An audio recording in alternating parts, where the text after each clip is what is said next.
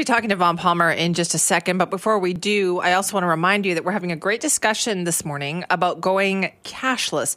Now, we'll be talking about how the Commodore Ballroom has decided to go cashless, and it is not sitting well with a lot of people, judging by the comments on their different social media pages. But this is a choice that many bars and restaurants are making, and we are going to be talking to some places about that, but also hearing from you on the issue of going cashless and whether you want to or you're ready for it, or if you still carry cash. You can email me, simi@cknw.com, or call our buzzline. Right now, it is time for us to check in with Vaughn Palmer from the Vancouver Sun. Hi, Vaughn. Oh, good morning, Simi. Now, listen, I want to say, first of all, adorable picture of you with your grandson Reed in the Raise a Reader campaign, which is also near and dear to my heart. So congratulations. Yeah, no, very, very exciting, and a pleasure to be sitting there with my son-in-law, Jordan, and his son, Reed, and Sirius. You know, they read that little fellow. They read to read every night.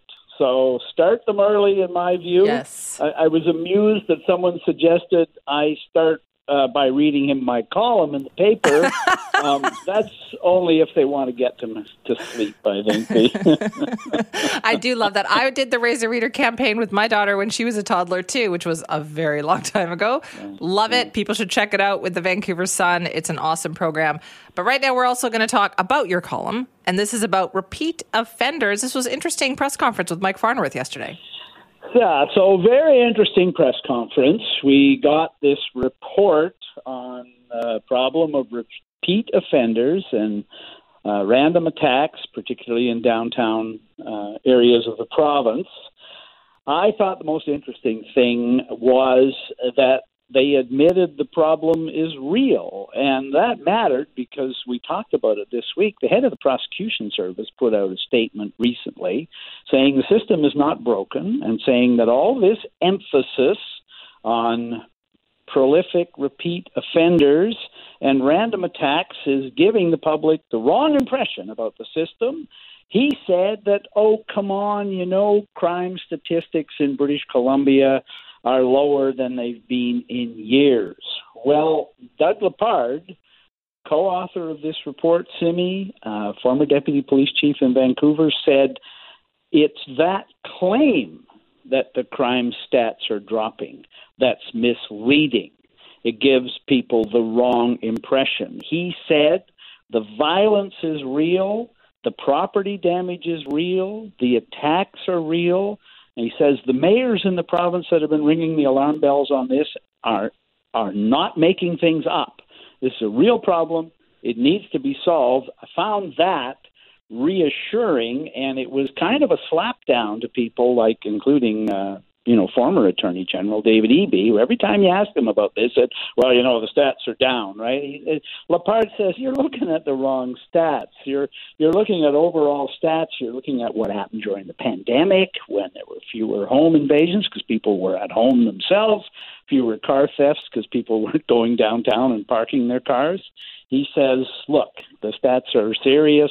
Some of the stuff that we're concerned about, rate is up 35%, 45%. This is a big problem. Got to be dealt with. Okay, so there's a bunch of different recommendations, but there was a lot of focus on one in particular, this repeat offender program. So it's the New Democrats, eh? And the first thing they do, that number one solution, there are 28 proposals in this, right? They seized on the one that says that we should bring back a program, a pilot program to deal with prolific offenders that existed briefly under the BC Liberals and that was wound up 10 years ago. Now, come on, Simi. This government has been the government for 5 years.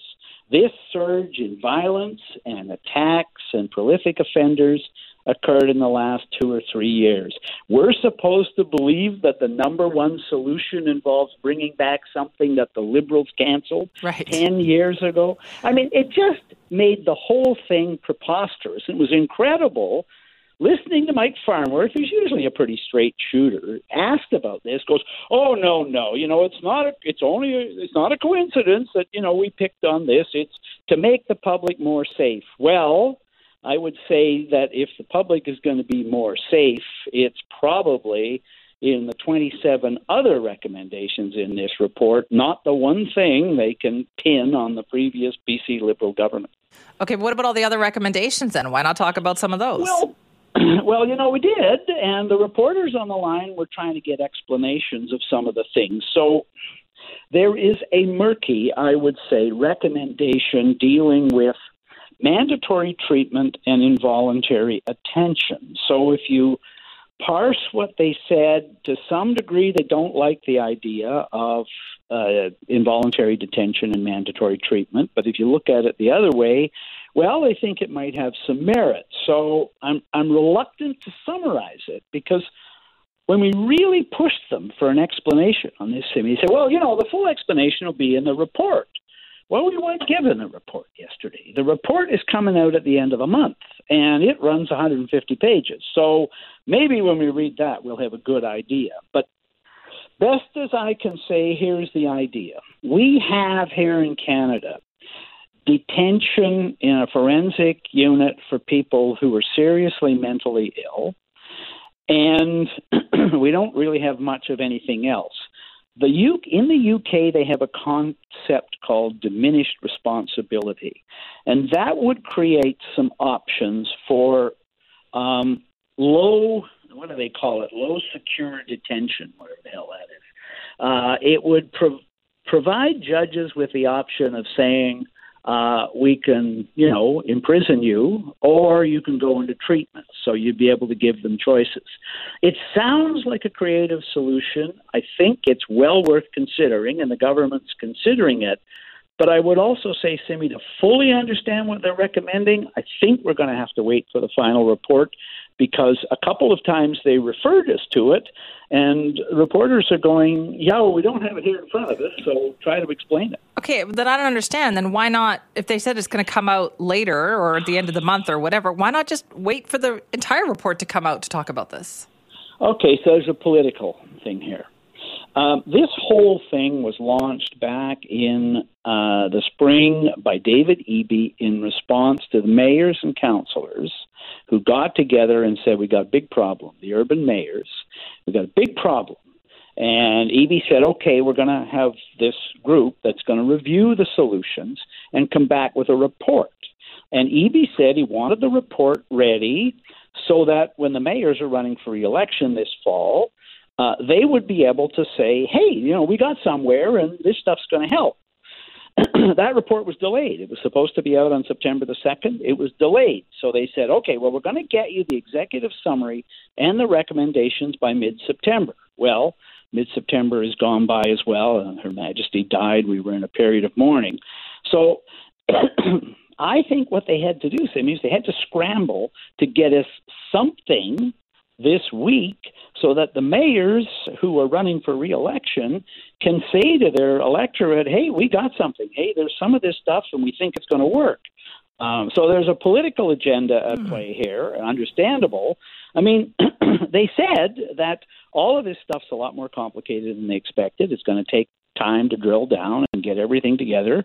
I understand it, but there's a political agenda here too, not just in terms of blaming stuff on the Liberals, but in terms of getting something into the hands of the mayors and councils so they can say, we complained to Victoria. Victoria came back with some solutions, and we think they're going to work.